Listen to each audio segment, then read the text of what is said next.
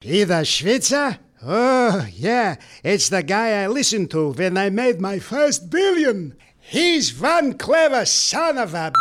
5, 4... We're online. The hottest internet station. It's time for The Switzer Show with the guy who makes getting richer easier than running up a credit card bill, Peter Switzer.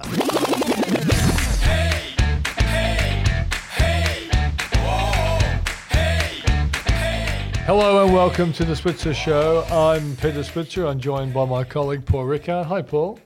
Hi, Peter. I've just been thinking about that introduction by the wonderful Dave Gibson, who was the man who used to work with Doug Mulray in the old days and created characters like Gloria, like Jack Africa, Bogdan the Turnip Boy.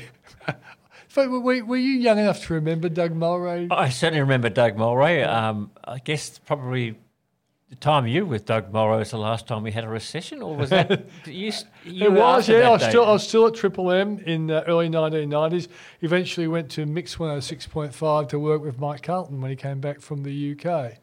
And that didn't last all right. Not for you, but for him, No, I don't think. I lasted longer than Mike did, I got to say. Well, the problem for Mike was he came back with a very English accent, didn't he? Because he was great on impersonations. Like I think his Friday News Review was a highlight. Was one of the best pieces of radio this country's ever produced. But he did come back with an English accent, which a lot of people found a little bit hard. So he eventually drifted to the ABC, and he kind of lost his English accent over time. Now, talking about recessions. Yes. Well, back to the show. We'll get to the show, Peter. Yes. Back on brief. Yes. Your little link was me, Triple M, and I gave you a nice segue, and did. I thought I'd turn into something more entertaining. Now, by the way, so what we're going to do is talk to Ryan Felsman. Ryan is the boy wonder. If Craig James is Batman, Ryan Felsman would be boy wonder, Robin. And when Craig's away, Ryan jumps in the breach and is a good economist in his own right. So we thought let's put out all the questions that people are scared about. Are you scared about recession? Are you scared about stock markets falling? Are you scared about the economy not coming back? House prices and all that sort of thing.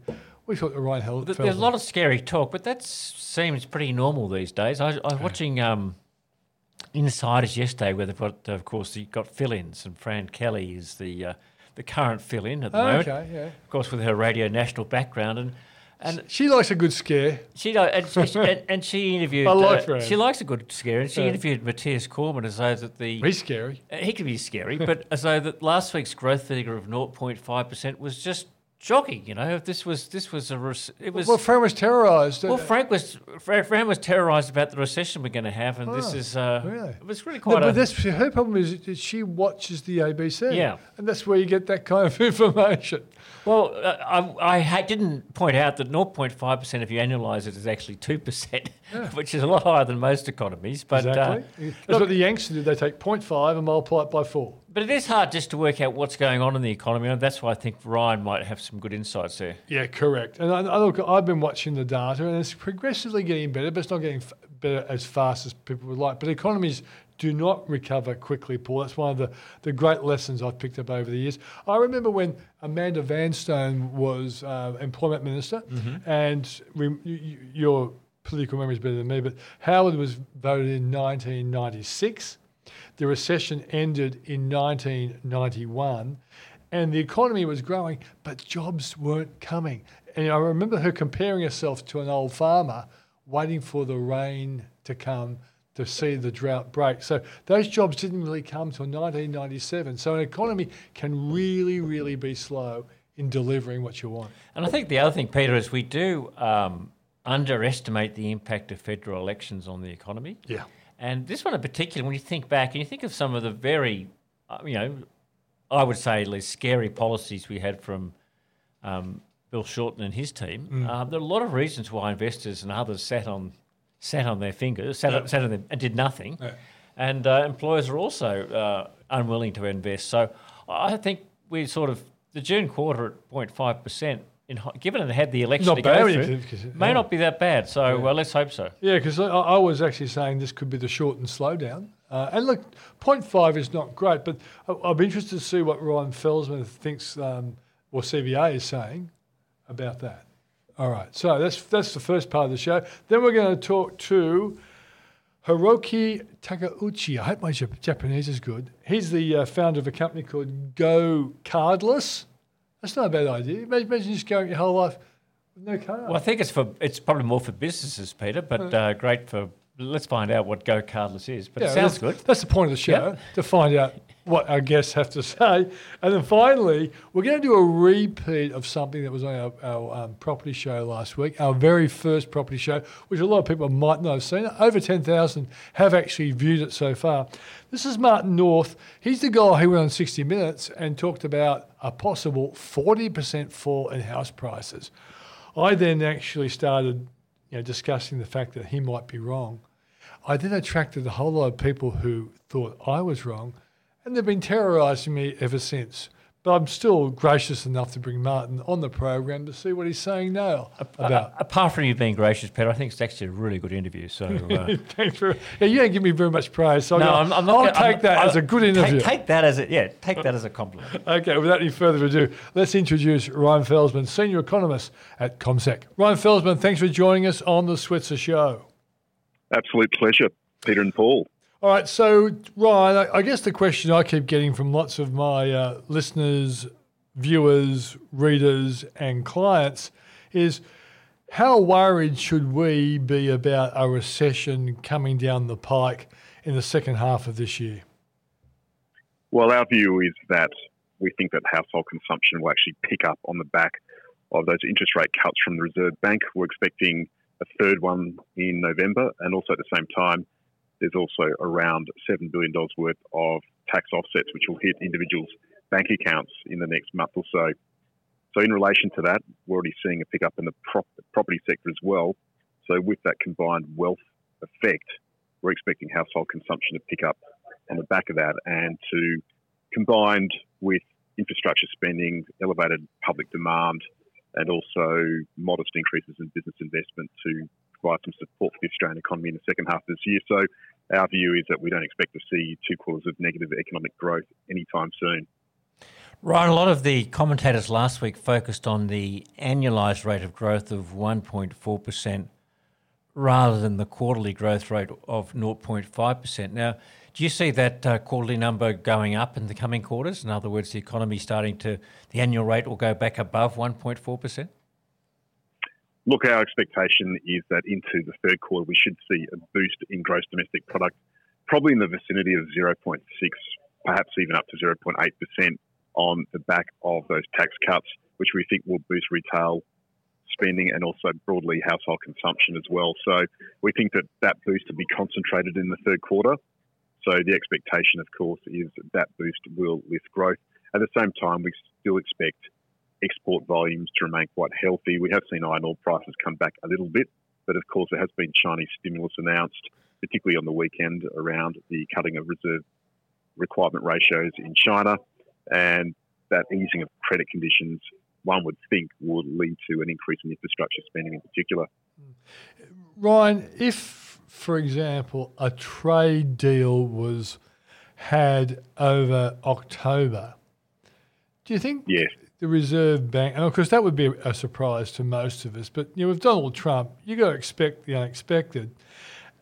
If a trade deal was had, do you think the Reserve Bank might hold back on a Cup Day cut on the basis that a lot of the problems of the world economy seem to be linked to the hesitancy of businesses to invest because of the trade deal problem?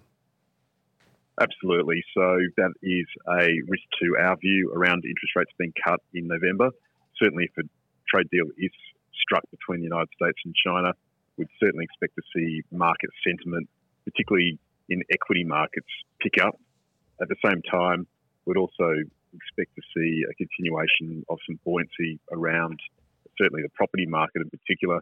People will be, I guess, looking to move their money. There's that search for yield that's continuing. Property is an area where people are focused on at the moment with record low interest rates and term deposits at very low levels. So broadly, that pick up in terms of sentiment, specifically around the global growth backdrop, would be very, very welcomed as far as businesses are concerned, particularly with their confidence being hampered by this uncertainty. And Ryan, I'm just trying to get an understanding of how important do you think a trade deal is for the stock market? Some commentators, like my colleague here, have said the market could go up by, I think, at least 10%, Peter, was some of the numbers out there. And there are others, obviously, have said more. What's CommSec's view about that, and particularly, the market, and just how sort of primed are people for a trade deal actually happening? And be 100% accurate as well, Ryan, okay? Look, our view is that the ASX 200 will reach 6,800 by year end. That was our view at the beginning of the year. So we're a little bit of a way off that. We did sort of touch those levels, or at least just lower than that recently, a few months ago, near record highs. But of course, markets have come back a little bit on the back of that resurgence or re-intensification of the trade war. But certainly at the same time, there's a lot of focus on the earnings results here in Australia, which were quite mixed. And we have seen business profitability under a bit of pressure with the slowing in the real economy. So we think that if there was to be a trade deal announced, certainly would see a significant pickup. And if we did see at the same time, hypothetically, the Reserve Bank looking to continue to ease, that would double lift would really sort of propel markets higher. I'm trying to work out why our economy really fell into a hole, Ryan. And when I start trying to piece it together, I have the implications of the Royal Commission and APRA on lending, for starters. I have the pre-election period, some of the controversial policies of Labor for negative gearing, capital gains, franking credits, and also wages for small business. Also, a change of Prime Minister. Are all these things, do you think, reasonably important for explaining why our economy did fall into a hole over the last 6 to 9 months? I think so. If you look at a couple of things. So firstly, on the consumer side of the equation, as you mentioned quite rightly, wages growth has picked up to 4-year highs, annualised 2.3% nationally, but compared to the last decade, wages growth is still fairly modest. So households have been a bit more cautious around their spending on the back of that. We have seen a little bit of a lift in unemployment in recent months, particularly after February. So the unemployment rate did get down to 8-year lows of 4.95%, and job hiring has remained quite buoyant. About 323,000 jobs have been created over the last 12 months, and unemployment rates in New South Wales and Victoria are below 5%. So that's acted as a support, but we have seen that tick up in the unemployment rate, particularly with leading indicators of jobs growth moderating somewhat, lead to a little bit more discretionary caution from consumers around retail spending in particular. So household consumption, 1.4% annualised, as Paul mentioned. That is the weakest since 2013. So that's acting as a bit of a break, given that 60% of gross domestic product.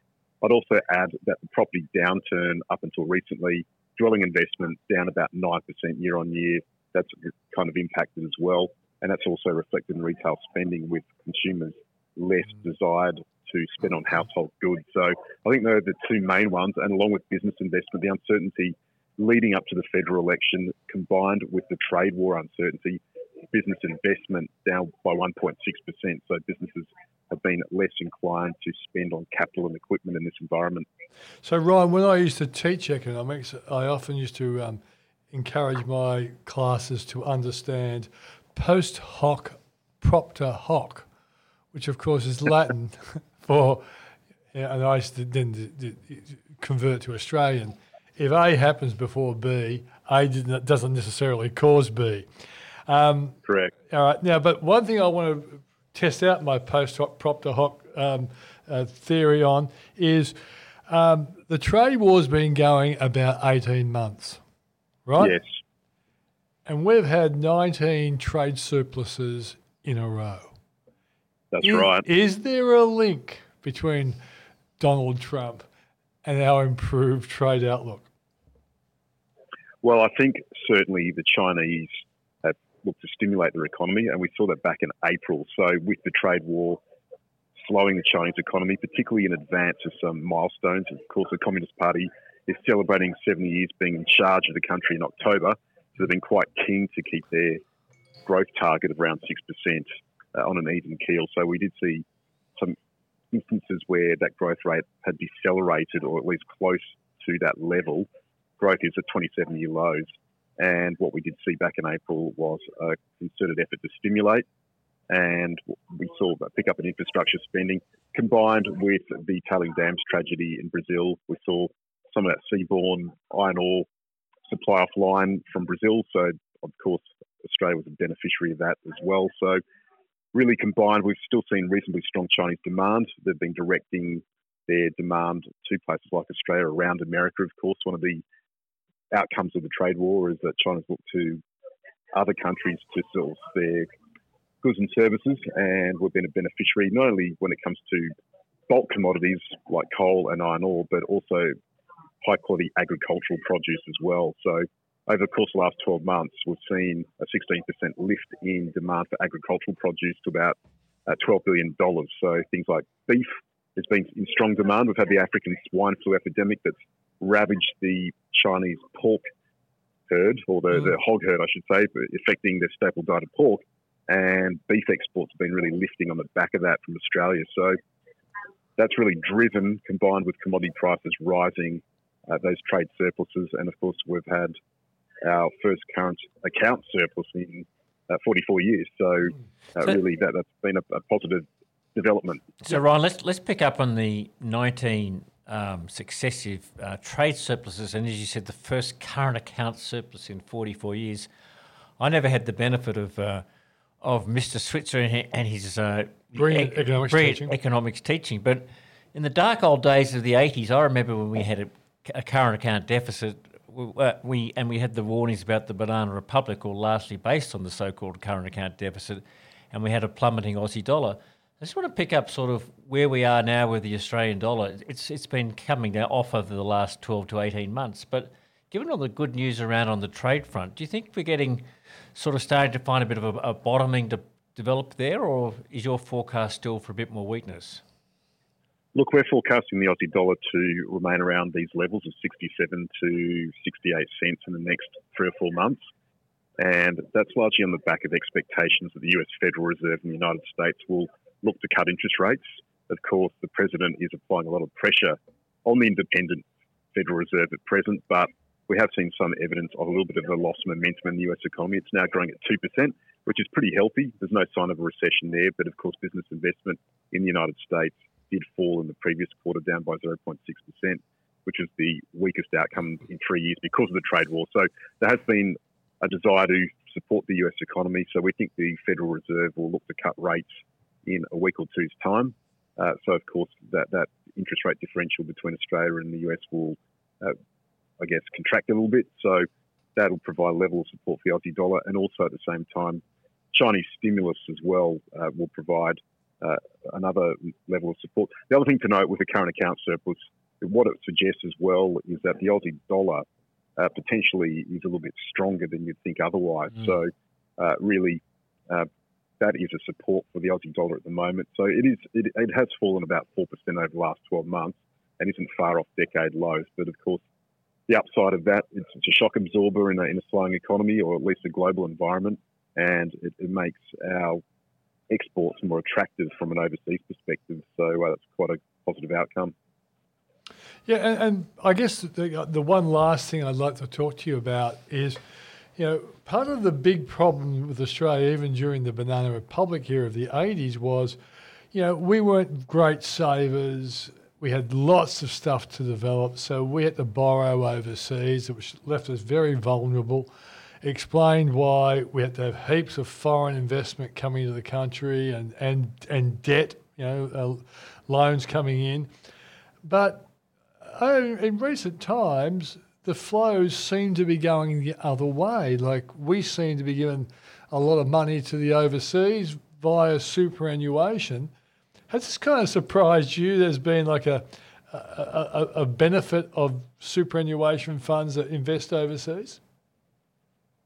Well, that's right. I mean, if you look at what's happening as far as those flows are concerned, certainly what we have seen as far as CommSec clients are concerned is an increased appetite to diversify, not only away from Australia, but just in terms of asset classes more broadly. Of course, that search for yield is in place at the moment, and global equities do provide an attractive proposition despite the fact that there are some worries about global growth at the moment. So what we have seen in particular from CommSec clients broadly is a desire to invest in technology-focused companies, and in particular the NASDAQ sector.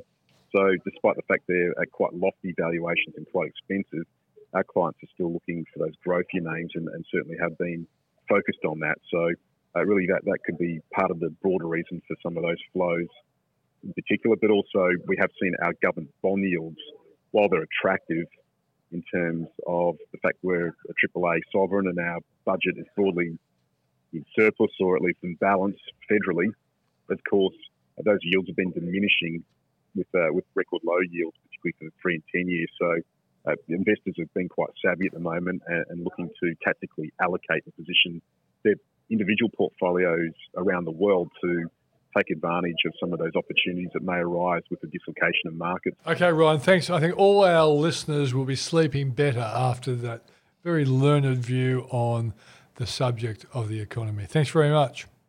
Thanks, Peter and Paul. Appreciate it. Have a good day. Well, Paul, that was Ryan Felsman from CommSec, allaying a lot of people's fears when it comes to the economy going forward. Well, he did indeed, Peter, and that leads me to how you've allayed a lot of fears about with your new book. Why don't you...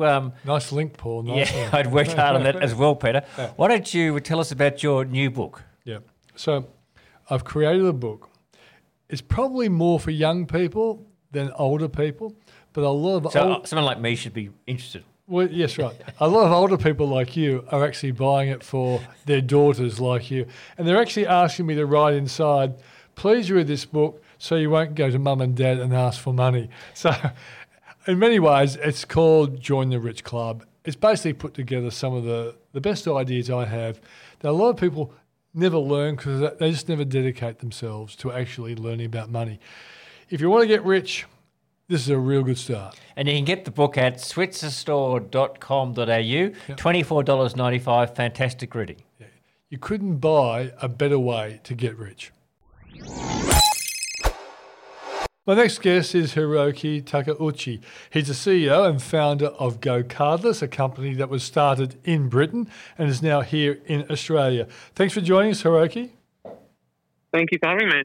So, tell us what Go Cardless actually does. Sure. So at Go Cardless, what we're doing is building the best way to collect recurring payments. So anywhere where there's an ongoing relationship between the customer and the business. So things like subscription payments, invoicing where you're invoicing a customer on a recurring basis, installments, that kind of thing. And what we do is we build technology on top of direct debit systems around the world to make it really easy to collect those kind of payments. And so how do the customers of the business fit into this system? They just provide their bank account information? Yeah, so exactly. So in much the same way that you might be used to making a e-commerce transaction using a credit card where you put in your credit card details online, what we do is we provide technology that makes it really easy to use your bank account details and set up a direct debit online instead. And that's great for businesses where they have this kind of recurring business model, because direct debit is actually a much better way of collecting these kind of transactions. It's a lot more reliable, it's cheaper. And so, when you've got this kind of ongoing relationship with your customer, you don't want to worry about credit card details expiring or people losing their cards and all of the failure that comes with that. And being able to take money directly from the bank account is far more reliable. So we help businesses with those kind of transactions. So what made you go out there and look for a better solution to the one where, for example, I know in our business we have the Switzer report and people pay via credit cards, and we know there are problems when the card expires and all that sort of stuff. What were the standout reasons why you said, hey, maybe my Go Cardless idea would be better?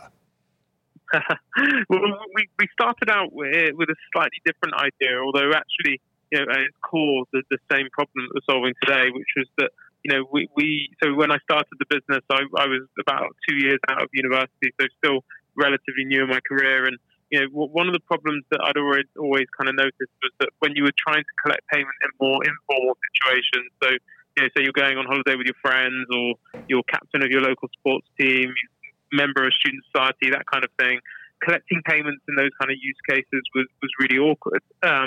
And so, initially we were trying to solve that problem. And, at the time we didn't know anything about payments. We didn't know how anything worked. But when we started looking into it, what we realized was that, there was a lot of technology being built and services offered for businesses that wanted to do kind of e-commerce, right? So if you're selling a jumper or, something online that's kind of a one-off transaction, then, there's a lot of technology for that using credit and debit cards. But that solution was never going to work for the problem that we had in mind. And, what we realized was that there were these other payment rails called direct debit, which existed all around the world, that no one was really building anything on top of, and no one was really making it easy to use them. And, what we realized as we kind of went along and learned more about these payment systems was that actually we weren't the only ones that had that problem. And, a lot of businesses that have this challenge of trying to, collect payment from their customers on an ongoing basis. And so that was kind of how we came across the idea in the first place. So what does the small business or the subscription business, what do they give their customer or get their customer to do when using your technology? Yeah, so I mean, it's very similar to the way that you would check out in any experience. So what we typically find is that our customers, which are the businesses, will send their customers a link, or they'll put it on their website, and there'll be a form where instead of putting your credit card number in, you're putting in your bank account details. And when you do that, then you're able to set up these kind of direct debit mandates and enable your customers to pay for your services directly from their bank account. And presumably it's easy for the customer to change that. Is that one of the propositions, apart from potentially increased security? Yeah, so obviously, you're able to kind of cancel those kind of direct debits from your bank account, and there's generally a bit more visibility of what's going on, and a bit more control as a result of that. So yeah, absolutely, that's kind of part of the benefit of this way of doing things. Well, Hiroki, a lot of people are really loath to give details over the phone or filling out details that involves their credit card. Did you get pushback when you were asking people to give bank account details? Well, not really, actually, because what we find is that, a lot of the time this is the way that people prefer to make these kind of transactions. So, especially when there's this kind of ongoing relationship, you pay your gas bill, you pay your credit card bill this way. So people are kind of used to paying for recurring things directly to their bank account. And we've done quite a lot of research in this space, and find that actually there's a preference for direct debit in most countries in the world, including Australia. And so, what's the payoff for the business as such? What is the business? Because at the end of the day, they just want people to pay up. What is the big payoff for business? Yeah, so typically the big payoff is around the reliability, right? So, you're enabling someone to collect payment using a far more reliable payment rails. And what that means is that, instead of the typical kind of failure rate which you see on cards, which is, somewhere around 10 to 15% every month, with direct debit, you'll see a failure rate of more like 2%, which is because you don't have those expiry issues, you don't have the people losing their credit cards, and so that's the kind of the biggest benefit. The other big benefit is a lot of the time what we find is that businesses are moving to collecting this payment and this kind of an automated way of collecting payment for the first time.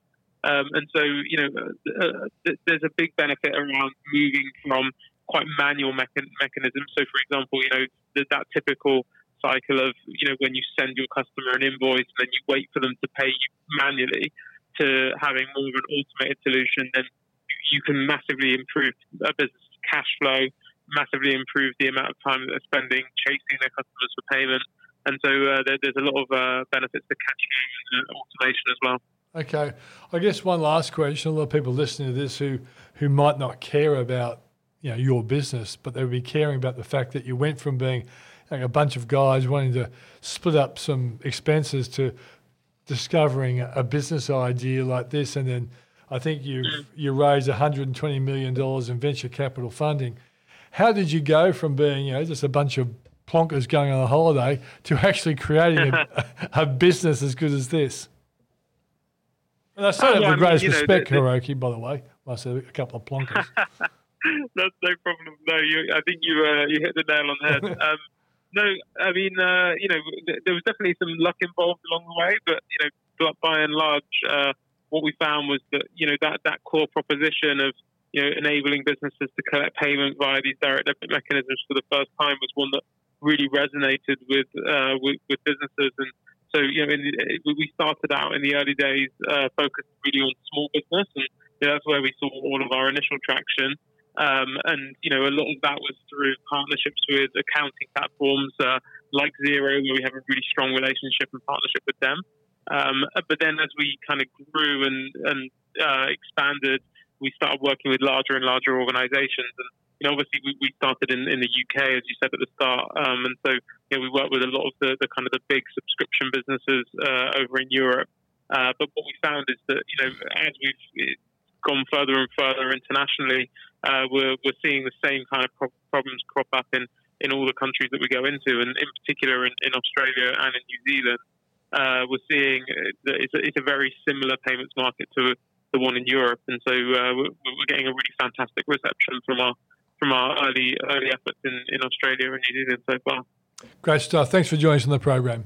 Thank you. So that was Hiroki Takeuchi, Paul. Do you think you can see our business using that with our Switzer report? Look, I'm sure I can, Peter. In fact, as I said, we've got lots of subscribers, and I'd say people don't really like credit cards and the problem they cause. So I'm very interested to see what Go Cardless has to offer in that regard. Yeah. Now, on that subject, and it's got totally nothing to do with that subject, we have a property show. Just in case for our listeners out there, it's on Tuesday nights.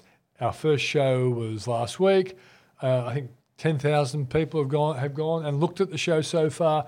And for anyone who's interested in property, if they're looking for tips on where to buy and all that sort of stuff, this is the perfect place to go. That's the ad for the property show over, Paul. Let's now introduce our final guest, Martin North. And this was an interview we did in the property show last week. And I asked Martin about his 40% call when it comes to the house prices of Australia, which he said were going to drop by a big 40%. Martin North from Digital Finance Analytics. Thanks for joining us on Switzer. Hello, Peter. How are you? Very good, mate. Now, I can't run away from the question. I have to start off with this. You once predicted a 40% fall in house prices. What's happened to that, and is it something that might come again? Yeah, it's a good question, Peter. And look, the headline, of course, always belays the detail, which is that there were a number of different scenarios that I always ran. Yep. And the 40% fall was predicated on a global crash, and that then coming over the top and basically hitting Australia. Frankly, that is still one of my scenarios. And if you look at what's happening with the trade issues with China and the US, if you look at Brexit, if you look at the slowdown in China, I mean, there's a whole long litany of things that I could talk to in terms of, in the worst case, that is still out there. The question, of course, how likely is it? And, 70% of economists in the US are still predicting a recession next year in the US. So that is still a live scenario. It's not the only scenario that I've run. And at the other end, if in fact the RBA is right, and if in fact we don't get any of that international disruption, then I've said and continue to say that there's still some potential upside for property prices. Not a lot, but a little. And I suspect the truth lies somewhere in between those 2 points, insofar that there are a number of local negative indicators with regard to the economy. And some of those are actually going counter to the recent news in terms of home price movements. Were you surprised, and I've got to say, I am surprised how quickly the recovery has been in both Sydney and Melbourne in auctions and, as we've seen from CoreLogic today, house price rises as well. I thought that the scariness of the house price drop was such that buyers would be, pretty worried for some time. Has this surprised you? Well, it's quite interesting. Of course, the property market is not one market, right? It's a series of micro markets. And I think it's very important to understand that there are some quite dramatic changes and differences across different elements in the market. To give you one example, if you look at houses in Cronulla, right, they're up 1.4% over the last 12 months. Units in the same postcode, they're down 8%, right? If you go to Miranda, they're down 13.6%, and North Ryde, they're down 30%. So the point is, there are definitely things going on differently in different locations. My read of the situation is that there are quite a few people coming into the market buying houses, particularly close into the main urban centres in Sydney and Melbourne. Some of those got cashed up a couple of years ago when effectively they sold before the price slides started. And some of those are people what I call up traders, so they're people buying up into the market. We also know that now as the spring season begins to start and we're going to see more people listing their properties, my research from my survey suggests that we're going to see more property investors still thinking of selling because there isn't the capital growth that they've seen before. And we also know that there are a lot of down traders, people with big properties looking to get out and release some equity who also want to list. So I think this is probably part of a bigger story, Peter, in terms of how this market is going to play out. But yeah, I think in some locations, prices have bounced more quickly than I expected. And I think we're going to see a little bit more of that. The question is this a bull trap or is this something more substantial? And I guess the argument will be it is a bull trap if the worst case in a national economic scenario comes to visit upon our shores. Well, that's the real dilemma, right? Because effectively, if you look at the local economic data, frankly, households are not spending, businesses are not investing. The iron ore price has slid back from $120 US to about 90. It's government spending that's supporting the local economy. The GDP number out later in the week will be, I think, a low one. So locally, we have a number of, worrying issues. Construction jobs dropping, 100,000 probably by the end of the year, retail jobs dropping. So locally, we have a number of issues. But you're right, the question is, how significant are the risks from the international perspective? And I guess that has to come back to, is Donald Trump going to really take this to the wire up to the next election and therefore push the US into recession? Will the Fed be able to turn the taps the other way and basically postpone it or not? And, because if that happens, have no doubt, prices will fall. Right, now, Martin, I've never got personal with you, but I will because, for the hell of it. If you had, I'm not sure what your family situation is, but if you had a daughter or son said to you, Dad, should I go looking for houses at the moment in Sydney and Melbourne? Because as you pointed out, some places are down a lot. Is this still a good time for the house hunter to show up to auctions and to look around for bargains? Well, I think it depends on what type of buyer you are, Peter. If you are an owner-occupied person and wanting to get into the property market and you need one property, somewhere to live, and you can do it without stretching yourself too much on the mortgage, and you can understand that you might risk losing some capital by coming into the market at this stage, but because you want it for shelter, for somewhere to live, for your family, because you want to own a bit of Australia, it may be worthwhile thinking about it. If you're a property investor, I think it's much, much more tricky because, look, frankly, the property investment scenario that I'm looking at suggests that there really is not going to be the same significant capital growth that we had over the last decade, that the economic costs of owning investment properties have changed because the rental streams are a lot weaker than they were. And certainly I would not be buying a new high-rise or a new unit for investment purposes specifically now because, of course, the issues about construction and defects and all of those things too. So I think if you were an owner-occupier and you were buying for the first time and you could, justify without too much risk, it might be worth it. But look, the point I think we've got to come back to is this fundamental question. Is property fundamentally somewhere to live? Or is it an investment class? Is it an investment asset, right? Because I think people have got so used to thinking of investment classes including property. And frankly, I'm just concerned that we may have lost the plot a bit. Property is somewhere to live predominantly, I think. Okay, so one thing you've done, I think I first started noticing your work, was around mortgage stress. What's the latest readings you're getting on mortgage stress? Yeah, the story is not good, I'm afraid, Peter. So we've got well over 1 million households who are registering in mortgage stress, and that basically means that the income coming in is not sufficient to cover all of the outgoing costs, including paying the mortgage. And unfortunately, the number are rising, and it started over in the West, in Western Australia. And for example, 2 years ago, there were a couple of postcodes over in the West that looked really, really sick. Now, if you look at them today, they've gone even sicker. But I'm seeing some of those same trends now in some of the outer suburban areas in Sydney and Melbourne and in Brisbane. Also up in the Queensland area as well, particularly in the mining belt as well. So, yeah, mortgage stress is real. And of course, if you look at mortgage defaults, which is the end outworking of mortgage stress, it probably takes 2 or 3 years to get to that. Defaults are higher than they've been for some time, higher in the West, but also now building in New South Wales and Victoria too. And the reason for that is quite simple. Big mortgages, incomes are flat in real terms, costs of living are rising, and many households don't have the amount of work that they would like. They're underemployed. And, my own sense on employment is it's going to weaken rather than actually strengthen. In other words, unemployment will rise, and that's going to put more pressure on households, more pressure on mortgage stress, and therefore more defaults. Now, Martin, I know you've confessed to me in the past that you're not an economist, which is a badge of honour, I guess, in many areas. But the interesting thing about we economists, I know Steve Keener suffered the same problem, is that there can be structural changes in the economy going on. And every time I see your mortgage stress data, I go back to the 80s when I was living with 17.5% home loan interest rates.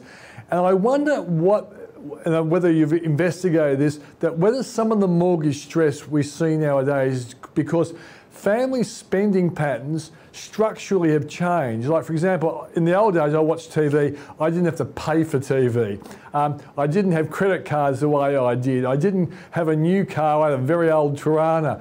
I know mortgages are the main things we borrow, but are the other aspects of our life also making mortgage stress even worse because of the changing nature of the way we spend our money? And we didn't have mobile phone bills as well in those days. Yeah, and data and net streaming and all the other stuff, right? No, you're right. There are definitely some differences now compared with 20 or 30 years ago. But, if you look at it carefully, the average proportion of income going to repay the mortgage for many people is still a lot higher than it was even way back then, right? And that is because the mortgage is a whole lot bigger than it was. And I know interest rates are very low, and that helps on the interest repayment front, but you still have to pay off the capital eventually as well. And what happens quite often is that when people get into mortgage stress initially, or when they get into financial difficulty, what they do is they reach for the credit card, and then they get 2 or 3 or 4 credit cards. And so their overall footprint of debt goes up. And I think that's the most significant structural change that I've seen, which is that the amount of debt in the system against those households are way higher than it's ever been before. Everybody quotes the 200% number, but remember that's the average of all households. Only 1/3 of those are borrowing. And the average debt to income ratio is about 6 times, which is remarkably high. And so that's a structural difference. The other structural difference, of course, is that previously people had an expectation that incomes would grow, more than just to cover the cost of inflation. But since 2008, according to the latest HILDA data and other data too, there's been no real increase for most households in terms of real income. So that's the other factor that's structurally very important. So how come we've got a situation where we've got more debt, where we've got flat incomes, where we've got households beginning to struggle? The unemployment rate is the critical thing. If it stays low, fine. But if it starts to rise, boy, that's going to be a big issue. Yeah, the one last thing I'd like to throw at you, and I only got this data today, and I don't know whether you're across it, but wages increased 4.7% for the year, yet inflation was 1.7%. So I've got effectively a 3% increase in real wages. Does that surprise you, Martin? I'm not sure. I haven't seen that particular number, Peter, but that's certainly not the data that I'm seeing out of the surveys that I run. I think the problem, of course, there is you've got to look public sector private sector.